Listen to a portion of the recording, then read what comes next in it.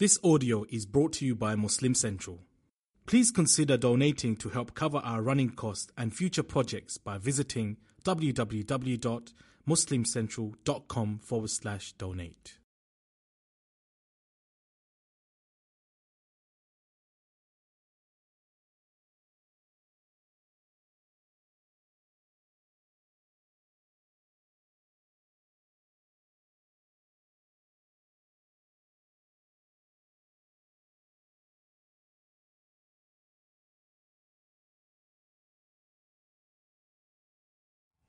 Assalamu alaikum wa rahmatullahi wa barakatuh.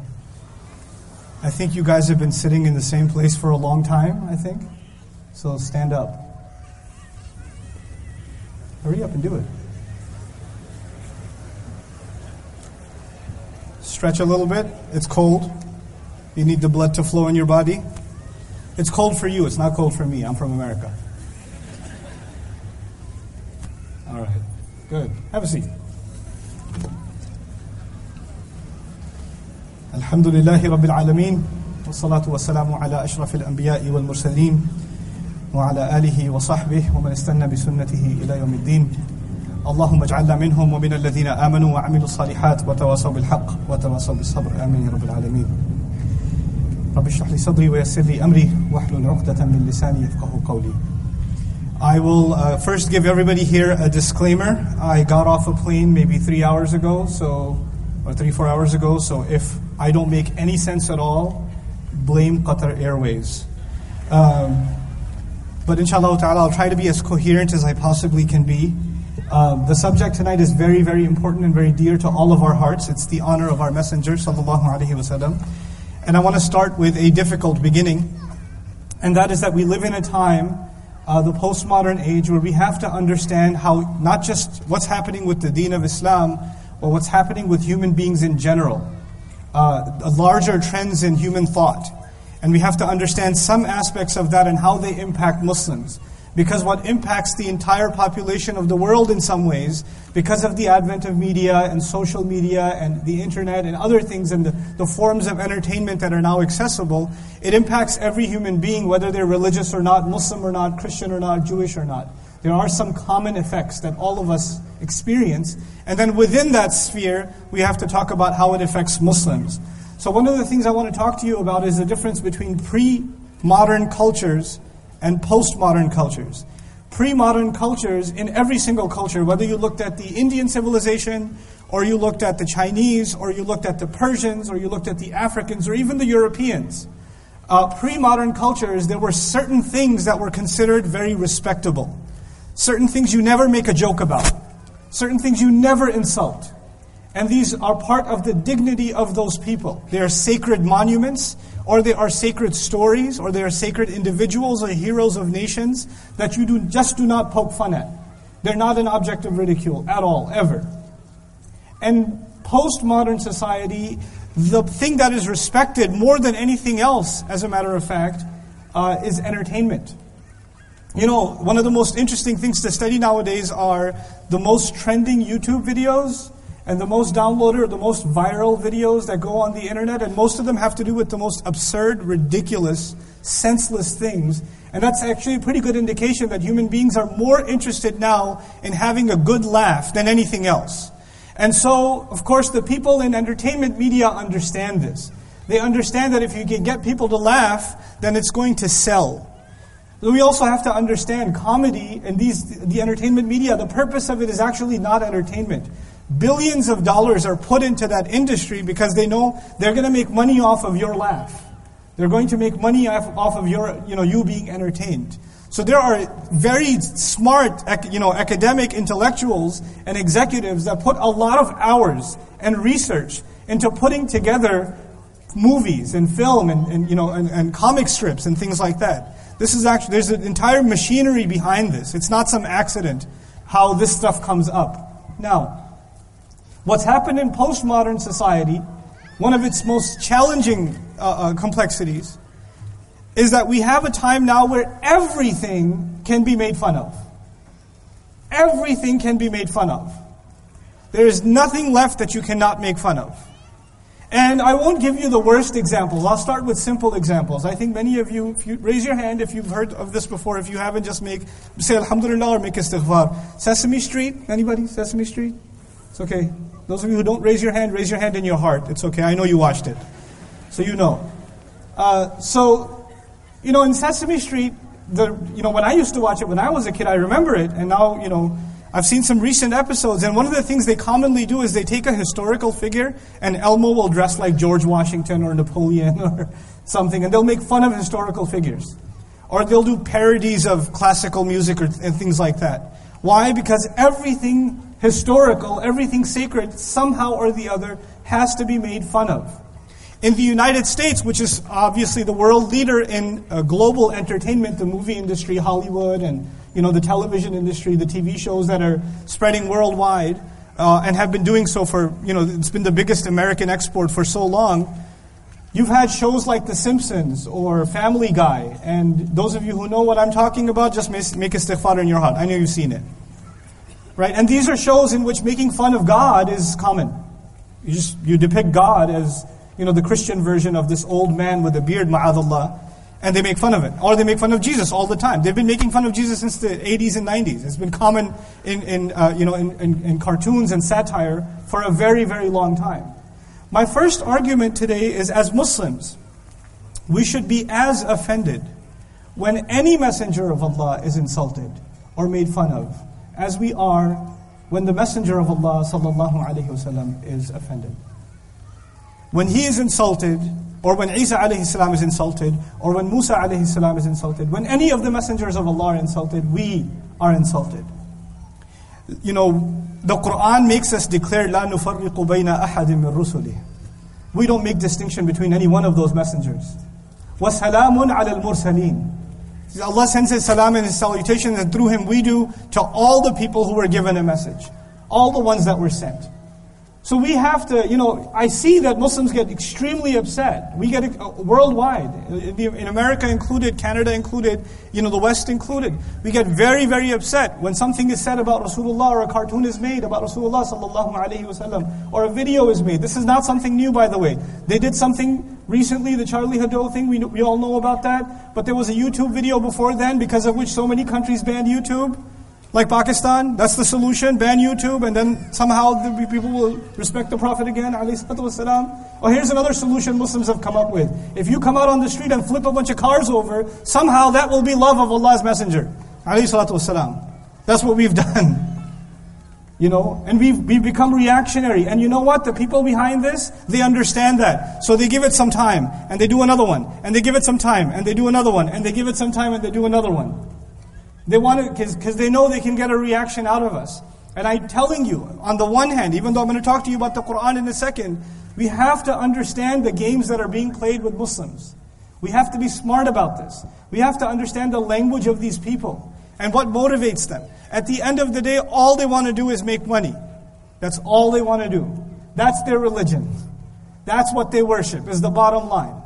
They want to make sensation out of this, and the more Muslims will be offended, the more they bring it to the top, the more they can sell the news reports and the news media, the more they can make this trend, the more advertising they get. It is entirely just an economic bit of machinery. And they know we are easy targets, so they go for it. And we're gullible and we fall for it every time, because we don't yet understand how to respond in their language. We haven't understood it yet as a people. I have some thoughts on that, but I'll share that with you later. Now, coming to Rasulullah sallallahu alayhi wasallam, there are different ways that we can acknowledge the great status of the final messenger of Allah alayhi salatu wasalam, but in my personal humble opinion, there is no greater praise of Allah's messenger alayhi salatu wasalam than the word of Allah itself.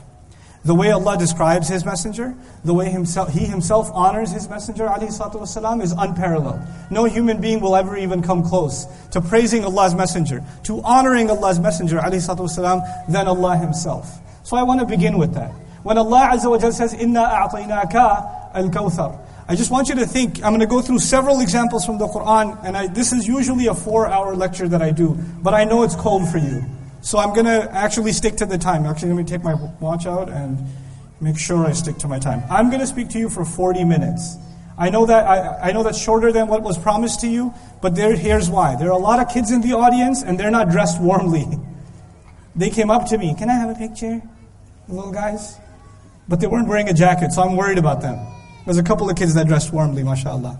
So, I don't want you to be out and get sick. So that's why I'm going to cut it as short as I possibly can and just share some selections with you, inshaAllah ta'ala. And the first of them is, Inna a'tainaka al-kawthar. Rasulullah sallallahu alayhi wa sallam loses a child. He loses a child. It is one of the worst experiences a human being can have. I have 6 kids. I can't imagine what that would be like. Sometimes you get nightmares. When you sleep, you get nightmares of one of your family members getting hurt. Or something bad happening, and you wake up crying. A grown man wakes up crying. Because the thought of it we can't bear. And if my wife sees me wake up crying and says, what happened? What happened? Did you see something? I can't talk about it. I don't want to talk about it. It's too difficult to even talk about, to bring to your mouth. That's too difficult. Rasulullah sallallahu alayhi wa sallam experiences the death of a baby. One he loves dearly. And if that's not painful enough, his vicious uncle next door is celebrating the death of a child. Enemies don't even do that. People who hate you will not love the fact that a child in your family died. And this is his family, Abu Lahab's family. And he's celebrating the death of this baby. Radiallahu anhu. This kind of pain, and what does Allah do to the Messenger alayhi salatu wasalam? Inna a'tainaka al-kawthar. We have given you, no doubt about it, we have granted to you the unimaginable abundance. Kawthar is different from kathir, is mubalagha, and it's an unusual form of mubalagha, of hyperbole in Arabic, that suggests greatness like no other. At a time where he just lost something, Allah is telling him he has gained something that can't even be compared. Don't think so much about what you have lost, let me tell you what you have gained. This is what the Rasul is told, sallallahu alayhi wasallam. And what he has been given, the good that he has been given, the status that he has been given, sallallahu alayhi wasallam, the Qur'an that he has been given, nothing ever that human beings will get before him or after him, nothing will ever even come close. This is Al-Kawthar. This is Al-Kawthar, including what is, Al-Hawd fil Jannah, but beyond it, because the language is open, At-Tawassu' fil Ma'na. It's open. So that's what I wanted to start with. The second example that I want to give you is when Allah tells us to do something in the Qur'an. He gives us commands. He just tells us to do it. Aqimu salah wa, finish it for me. Aqimu salah wa, atu zakah. Thank you for sleeping. Very good. Aqimu salah wa, atu zakah. Establish prayer. Give zakat. Easy. That's a command. If He wants us to not do something, He'll just tell us to not do it. La taqrabu zina. La taqrabu al-fawahish. He'll just tell us straightforward. Don't do this. Don't even go near this. Don't eat that. He'll just tell it very directly. But in this one command, and that command is, Muslims, believers, you need to send salutations, and you need to send your respects and prayers upon the Messenger of Allah, sallallahu alayhi wasallam. That's a command. That's an amr from Allah. But He didn't just issue the command, which He could. He says, Inna Allahâ wa malaikatahu yusalluna ala nabi ya ayyuha alladhina amanu sallu. Sallu alayhi wa sallimu tasliman. He could just say, Ya ayyuha alladhina amanu sallu alayhi wa sallu ala rasulillah wa sallimu tasliman. We know every time we hear His name we say sallallahu alayhi wa sallam. But that wasn't enough. To Allah in His perfect Qur'an that was not enough. He says, no doubt about it, it is Allah Himself and His angels.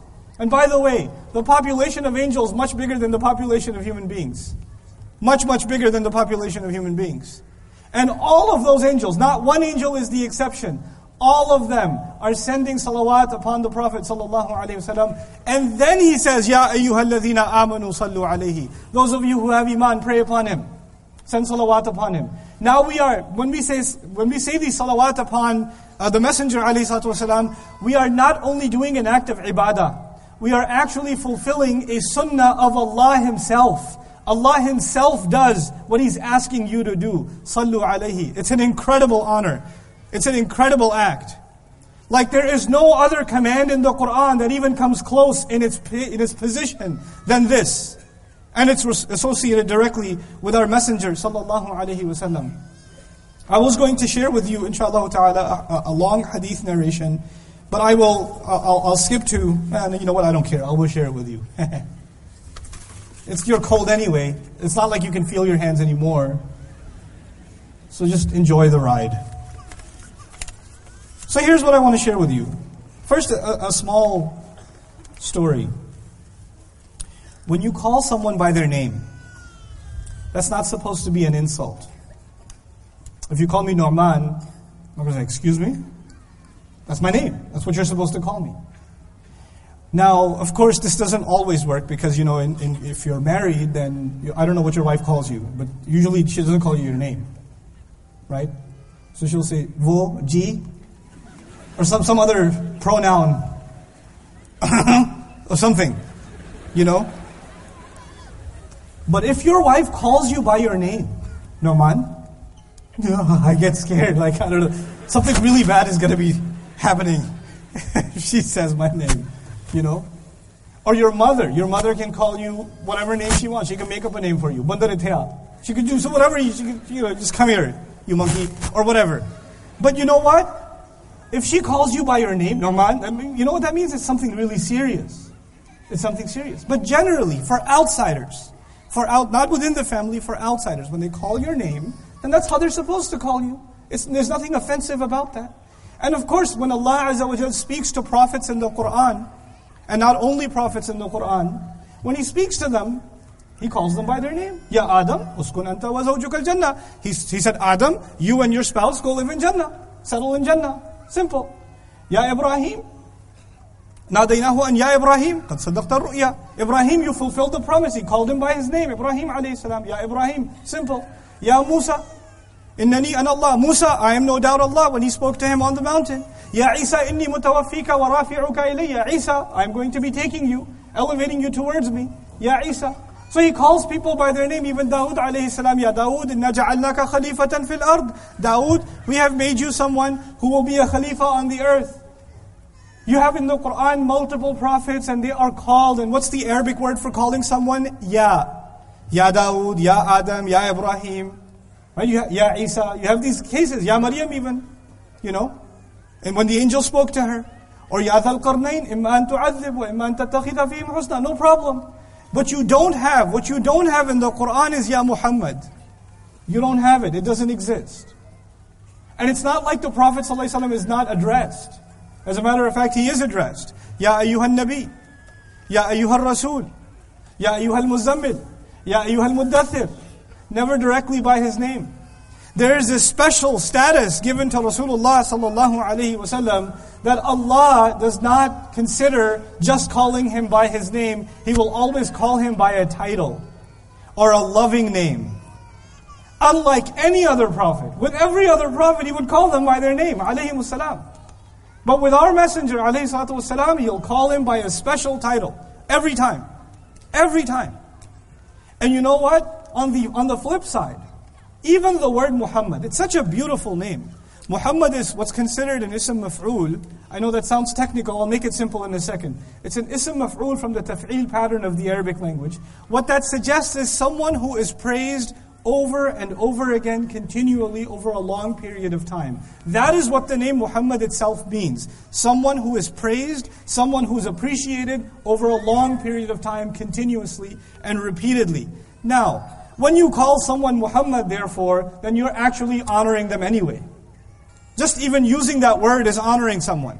This is why so many people in the world, they name their child Muhammad. I know a family have 9 sons. All 9 sons are named Muhammad. It's very confusing. But you know, but the love of Rasulullah is so strong that, you know, they just use it. And as a matter of fact, in the Prophet's life itself, sallallahu alayhi wasallam, some people come, these are new Muslims, these are Bedouins, they haven't been cultured, they haven't been given any tarbiyah yet, they don't know the manners of dealing with the Prophet sallallahu alayhi wasallam. So they come to his apartment, and his apartment used to be very little, very tiny. And they stand right outside, and they say, Ya Muhammad, ukhruj alayna. Muhammad, come out, we got to talk to you. Now, they don't mean any disrespect. They just, you know, I like to think of them, they're like Texans.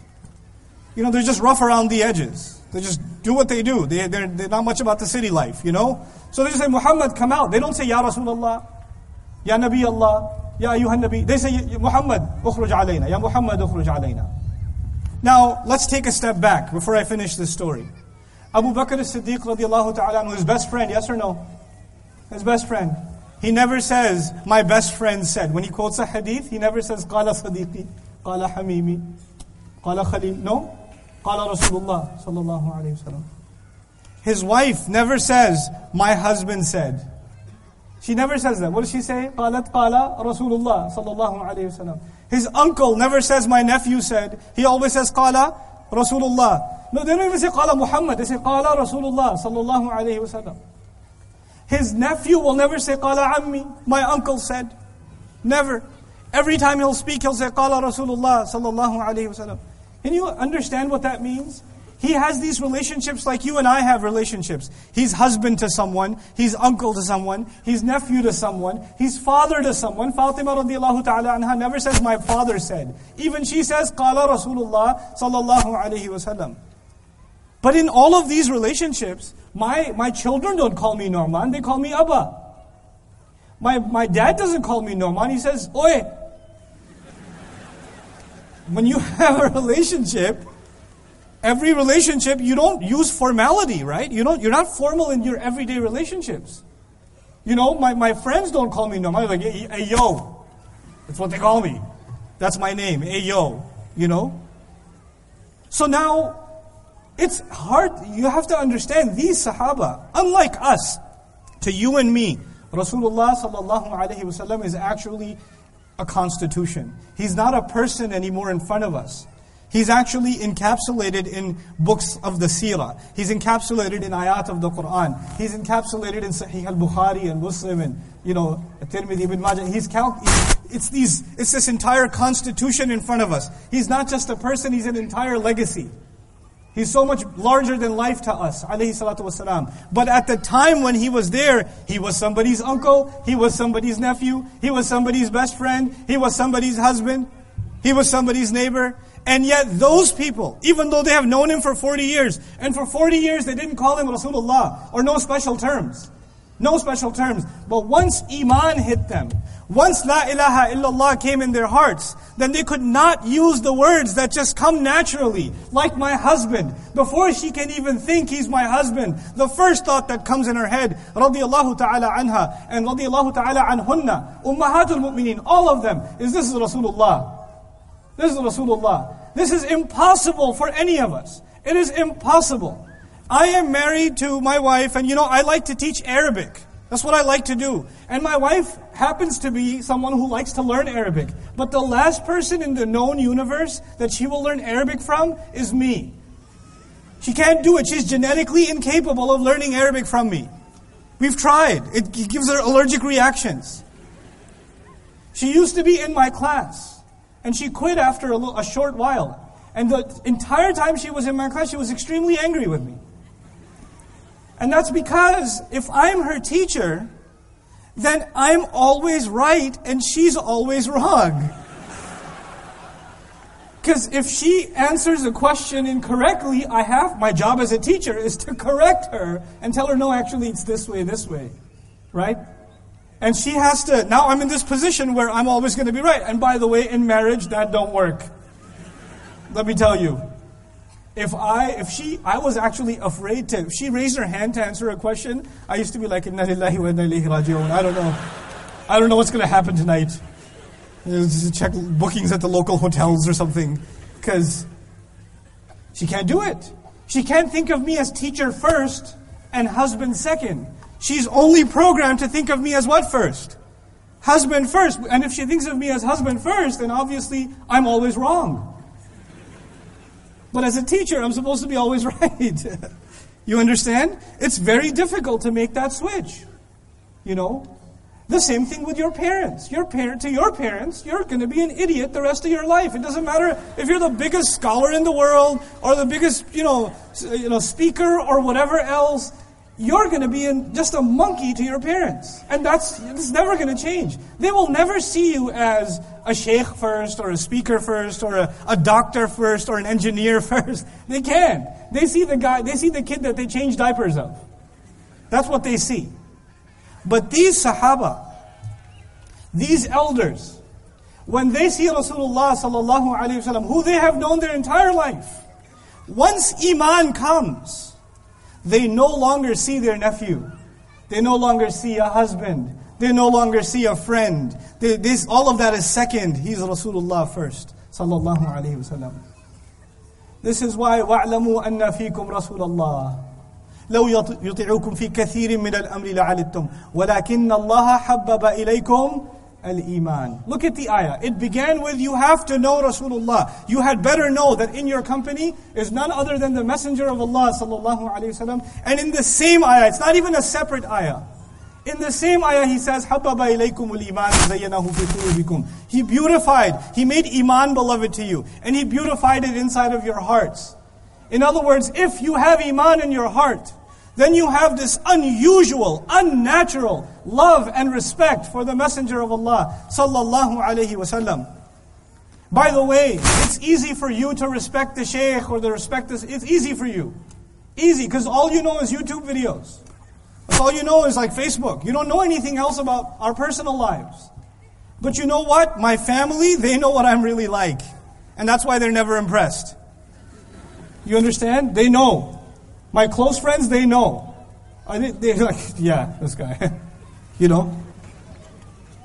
So you know what? And you know, even my siblings, my sister comes to my lecture, she tells me why she comes to my lectures. She goes, I sometimes have a hard time sleeping, that's why I come to your lectures. I get some of the best sleep of my life as soon as you say Alhamdulillah. It's amazing.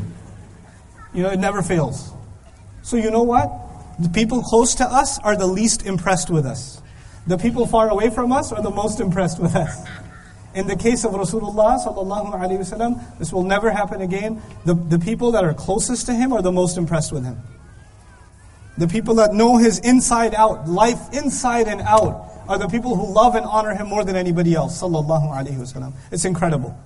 It is absolutely incredible. To this day, anybody in any position of leadership, whether they are the president or they are, the CEO of a company or whatever, when they die, then people say, I used to be his taxi driver. Let me tell you, he was a really bad guy. And they'll write an expose on him.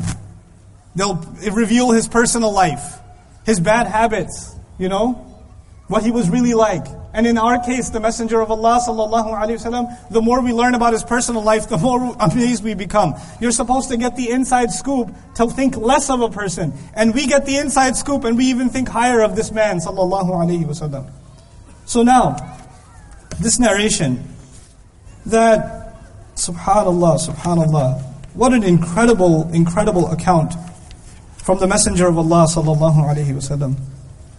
Actually, even before I go to it, I'll give you one more thing. And this is one of my favorite things in the world. I hope I don't go overboard. I still want to stick to my time limit. You guys doing okay? Is it cold yet? No, it's not cold anymore? Yes, it is. I know, child, I know. Yes, it is. Okay.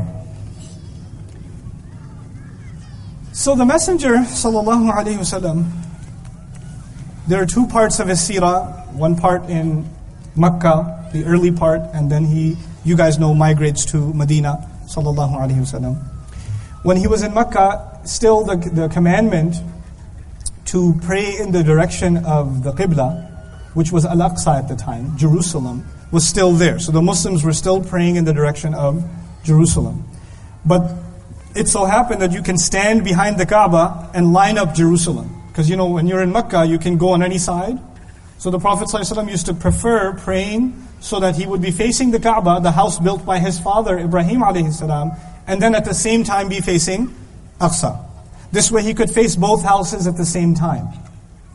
When he moved to Medina, sallallahu alaihi wasallam, that was impossible. Because if you're going to face Makkah, your back will be to Aqsa. And if you're going to face Aqsa, your back will be to Makkah. You can't face both at the same time. You understand what I'm saying? He couldn't line them up together anymore, because now he's in between. He's in between both of those locations. And it really used to hurt his feelings.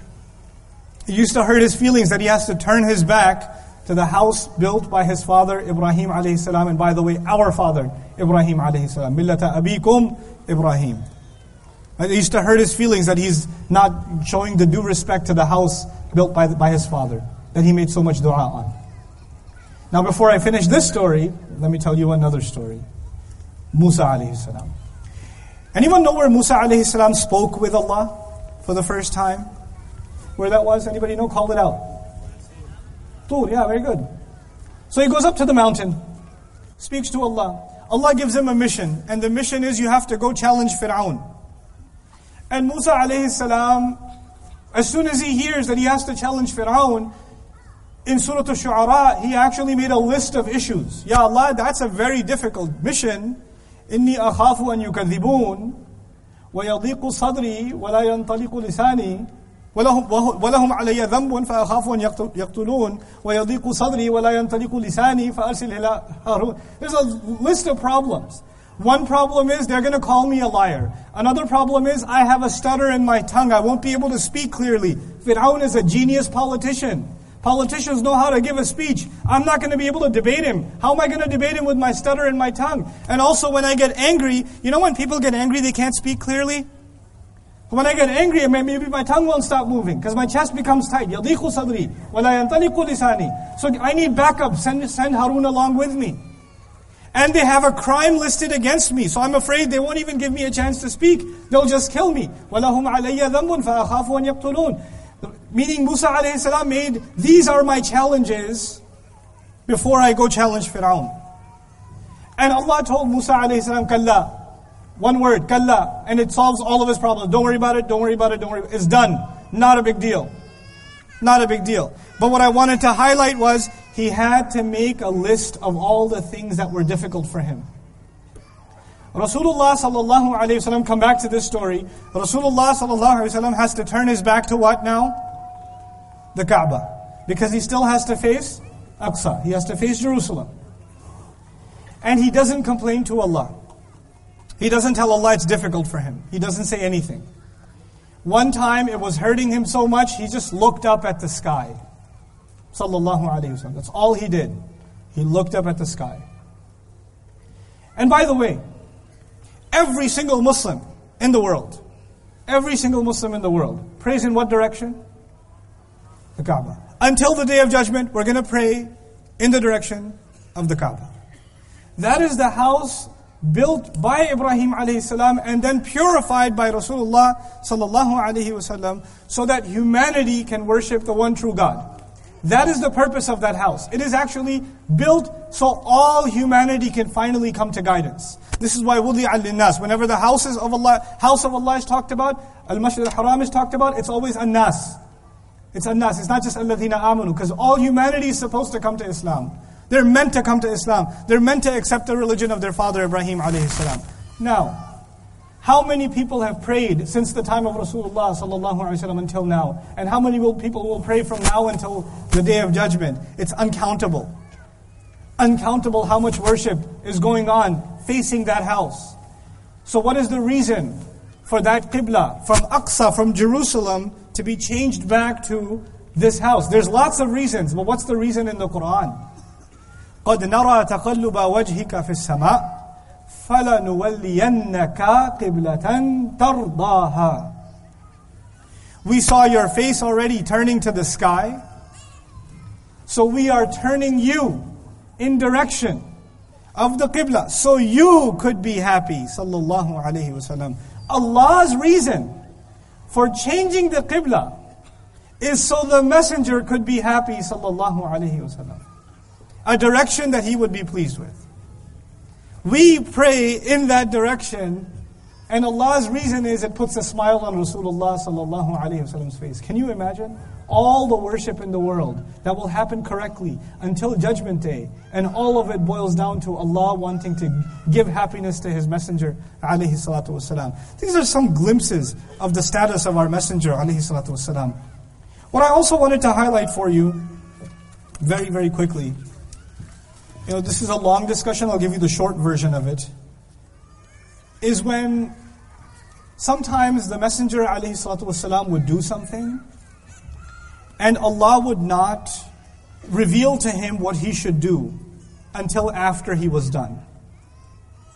Allah can reveal Qur'an whenever He wants. And Allah says Himself, that He reveals the Qur'an at the right occasion. Ala mukthin. Ala mukthin. You know, وَقُرْآنًا فَرَقْنَاهُ لِتَقْرَأَهُ عَلَى النَّاسِ عَلَى مُكْثٍ وَنَزَّلْنَاهُ تَنزِيلًا in Surah Al-Isra. That He sends Qur'an exactly at the right occasion. But then there are sometimes you'll find stories in the seerah of the Prophet ﷺ where people came and he had to make a decision and no ayah came down and he made a decision, and after he made a decision ﷺ, then ayat came down telling him, no, you could have made a different decision.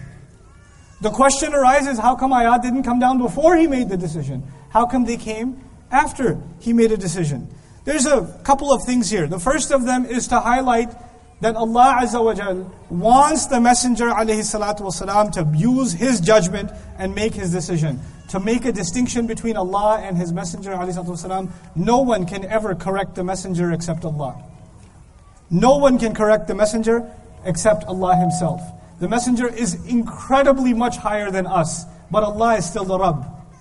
He's still Rabbul Arsh al-Azim. Al-Abdu Abdun wa in taraqqa. You know, وَالرَّبُّ رَبُّ وَإِن تَنَزَّلْ. It's just what it's going to be. So it demonstrates that. You know, compare this to the Catholic religion where the Pope is considered infallible. Nobody can correct him, not even God. This is the difference between the Pope and prophets. Popes can't be corrected. Prophets, ﷺ, we cannot correct them. We are no one to correct them. But Allah will show us that He is their Rabb. That the Pope isn't divine. That the messengers themselves are just ibadullah. They are also slaves of Allah. But the other important matter here that I wanted to highlight is in one case, there were, at the time of Tabuk, there were some hypocrites who came to the Prophet ﷺ because it was a draft. Everybody had to join the army. And if you're not going to join, you have to give your excuses. So some people came, gave really lame excuses. And one guy said, if you're going to go towards Tabuk, then we're going to travel through some villages they have some really beautiful women, and I'm kind of a player. So I'm not going to be able to help myself. So please excuse me from the military. Because players got to play the game. And the Messenger ﷺ in his genius understood, people who make lame excuses like that are never assets to an army. They're going to be more trouble. It's better you stay. So he gave him permission. And then the ayah came, عَفَى اللَّهُ عَنْكَ لِمَا أَذِنْتَ لَهُمْ. Allah has already pardoned you, why did you give Him permission? The ayah did not come before, don't give Him permission. Allah let that happen, and then after that said, why did you give Him permission? The question is why? Forget about the why, look at how. If I correct you, if you make a mistake, like I own an organization, I run an organization, and in my organization there are employees. If my employees make a mistake, I call my employee, I say, this is what you did wrong. It's okay, don't let it happen again, but this was a mistake. I begin with the mistake, and then I say it's okay, or you're fired, or something. But I mention the mistake when? First. What does Allah do? عَفَى اللَّهُ عَنْكَ لِمَا أَذِنْتَ لَهُمْ. Allah has already forgiven you. Why'd you give Him permission? He didn't say, why did you give Him permission? You should not have given Him permission. By the way, I forgive you. He forgave him before he even mentioned the problem. Like you're not in any trouble at all. You are the Messenger of Allah, sallallahu alayhi wasallam. Allah mentions the forgiveness before He even mentions the issue. And even then it's not a mistake. That's a deeper discussion what it really counts as, but it's certainly not a mistake. What I wanted to highlight in these few examples quickly for you were how the Messenger of Allah sallallahu alaihi wasallam is honored by Allah Azza wa Jal. Now I want to talk to you about us, our relationship with Allah, and what's the Messenger's role in our relationship with Allah Himself subhanahu wa ta'ala. A lot has been said on this subject. I'll just say one thing that is not commonly mentioned. The ayat of Ramadan, I think everybody hears them every Ramadan. You guys know about them. One of the ayat in the month of Ramadan is وَإِذَا سَأَلَكَ عِبَادِي عَنِّي فَإِنِّي قَرِيبٌ. There are lots of benefits in this ayah. I'll just mention one. I'll give you the English. When my slaves ask you about me. I'll repeat the English. When my slaves ask you about me. Who's you? Who's the word you referring to? Rasulullah sallallahu alaihi wasallam. When the slaves of Allah, the companions, or us, ask who about Allah? Ask Rasulullah sallallahu alaihi wasallam about Allah. If you want to know about Allah, who do you have to ask? Rasulullah sallallahu alaihi wasallam. You're not going to get to know Allah on your own the way you will if you ask the Messenger of Allah. And look at the fa. It's called al-fa sababiyya. Fa inni qareeb. Then, no doubt about it, I am near. For those who go to Rasulullah sallallahu alayhi wasallam to learn about Allah, then for those people Allah is near. Think about that. What position does this man have, sallallahu alayhi wasallam? We have to honor the Messenger practically in our life. I could talk to you about what's happening politically, and I gave some comments about that in the beginning, but that's not what I want to leave you with. There are a lot of families here, mashallah. I'm very proud of the mothers that are here that are spending late night with their children, crying in their lap while their husband does nothing, except that one husband over there who's holding a child. You sir, I need your autograph. But, the rest of the guys that are on vacation, first of all, make dua for these mothers that are making the sacrifice to bring their kids out in this cold. For you, this is basically Antarctica right now. This is so cold for you. For me, this is summer vacation. Okay? But what I want to give you is how do you bring about the love of the Prophet ﷺ and honoring him ﷺ into your life like right now. What do you do this week? What do you do this week? Well, one of the first things is you encourage yourself and your children, especially your children, to send more and more salawat upon the Prophet ﷺ. Increase that as a habit. Increase that habit of sending salawat upon the Messenger ﷺ. The second thing you can do very quickly, very immediately, is, you don't have to learn all the du'as, because there's so many of them and you may not be able to memorize all of them, but at least learn a few of them that you can make as a family together, especially the du'as that the Messenger of Allah sallallahu alaihi wasallam used to make regularly, like the ones for entering the home and leaving the home, or going into the bathroom, or coming out of the restroom, or changing your clothes, just a few of them. Or the ones, the adhkar before going to sleep, or the adhkar after waking up. These are small efforts. But you know what? That is how the Messenger taught us about Allah. And that is how, these du'as are actually a demonstration, not only of our love for Rasulullah sallallahu alaihi wasallam, because he's the one who taught us these are bringing us close to Allah also. They have that dual effect. Bringing du'a into your life. Bringing the masnoon du'as into your life, the du'as from the sunnah of the Messenger alayhi salatu wasalam into your life. So that would be my recommendation, inshallah ta'ala. Now the last part, and I'm done. Okay, here we go.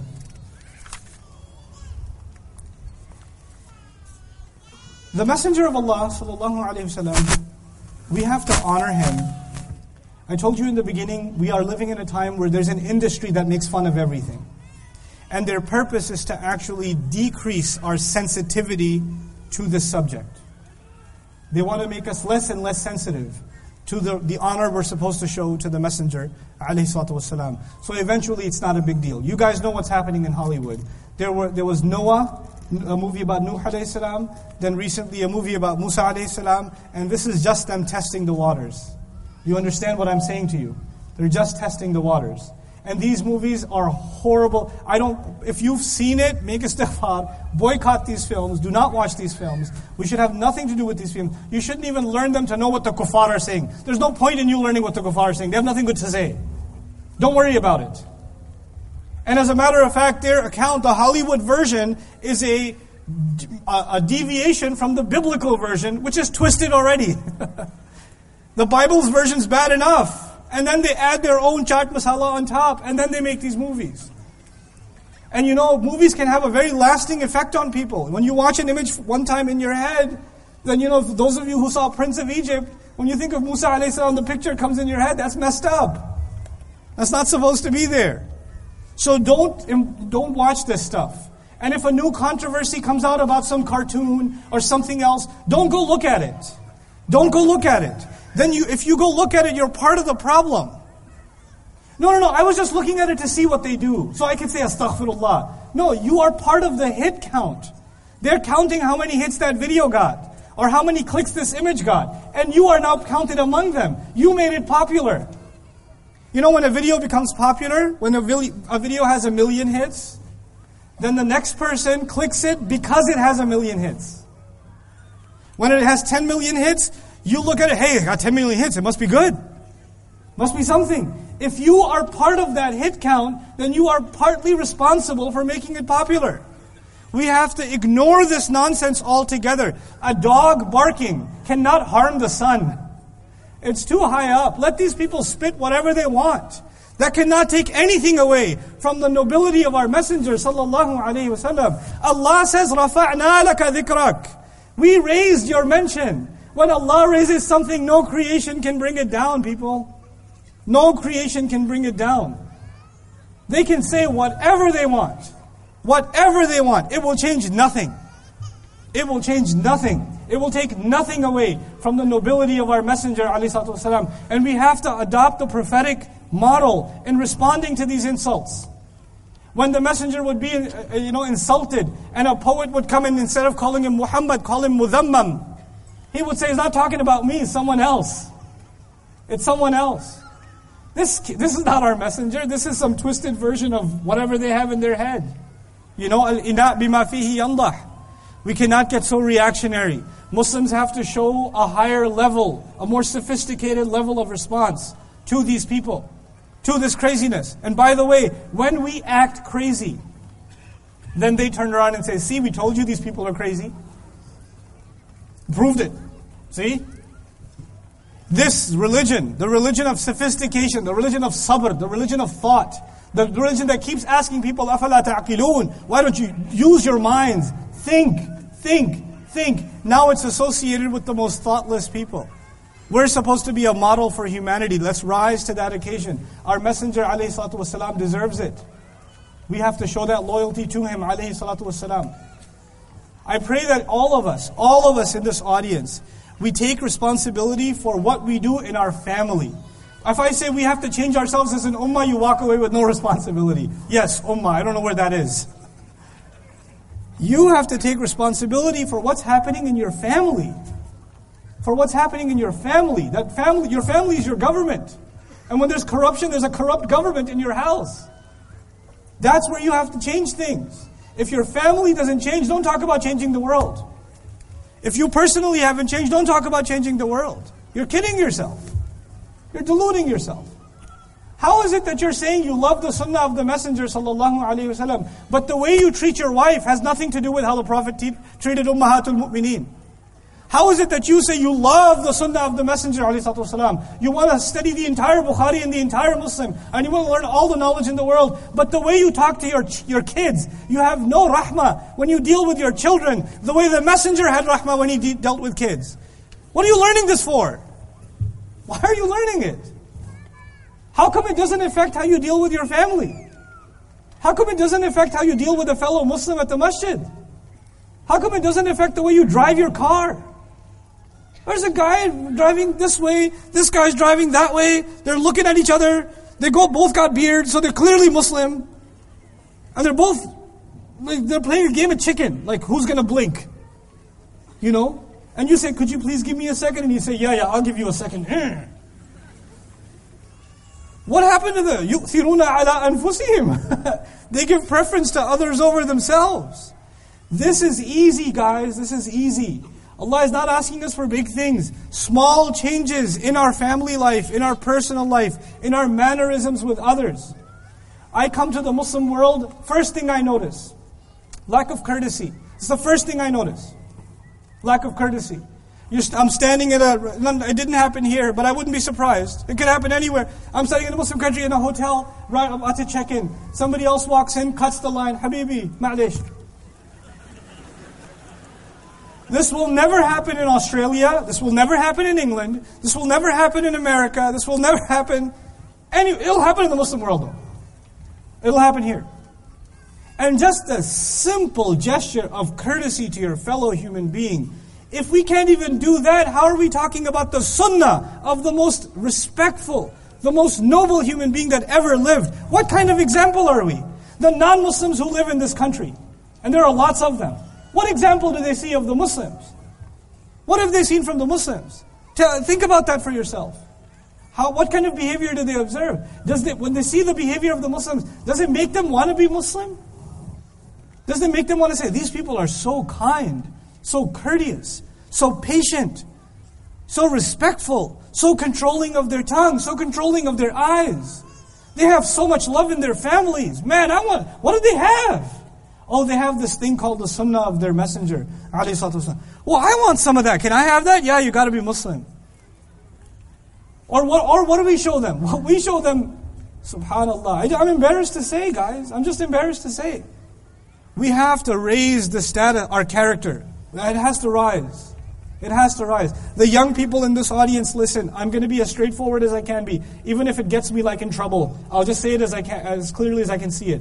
You have a problem. The Muslim youth have a problem. They're obsessed with brands. They're obsessed with labels. They'll go into the ultimate goal in your life is going to hang out in the mall. What is wrong with you? Life is a lot bigger than the mall.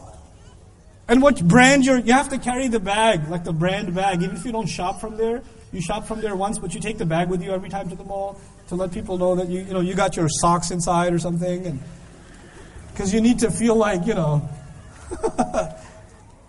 And if you bought a watch, you keep doing. Is this what we've reduced ourselves to? Is this what brings you nobility? Is this what brings you respect? Is this what makes you worth something? Pieces of plastic, cloth, metal, rocks. That's what they are. It's stuff. It's stuff. It'll go. The thing that gives you respect is your Islam, is your messenger. The thing that gives you nobility is the book of Allah. What do you know about that?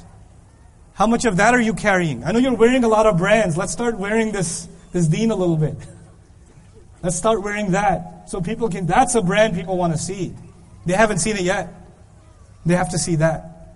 I pray that Allah Azza wa Jal helps this ummah rise to the occasion. And I pray that Allah Azza wa Jal bless the people of Qatar and make them an example for Muslims everywhere. Make their children examples for youth everywhere.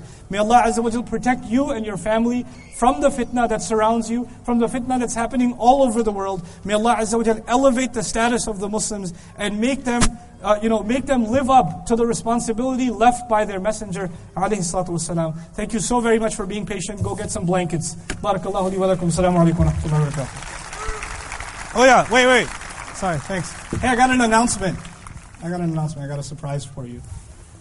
I don't know what I did with it. Hold on. Okay, so as you're leaving, can you guys show this on the screen? This is a gift I got for you from Texas. Okay, it's a gift card. I have a website called Bayyina TV. It's a subscription. This is 30 days free subscription for Bayyina TV. If you open it's not a flyer. You open it, you scratch the back, and you get access online. What it is how many people here don't know Arabic? Don't know Arabic? Okay, you're like me. Okay, good. So, if you don't know Arabic and you want to learn a little bit of Arabic, I teach my daughter about 15 minutes a day of Quranic Arabic. And that entire series is called Arabic with Husna. That's on this website. So you can do 15 minutes a day, maybe every 2-3 days, learn a little bit about the language of the Quran. Over time it builds up. She's actually not that smart and she can learn it, which means you can learn it. Okay, she's average, which means if a child can learn it, you can learn it, inshallah ta'ala. So these gift cards are waiting for you at the exits as you go. There are volunteers there that are passing them out. Please enjoy them, and if you do benefit from them, remember me, my family, and the entire Bayyina team in your du'as. Jazakumullahu khairan. Assalamu alaikum wa rahmatullah.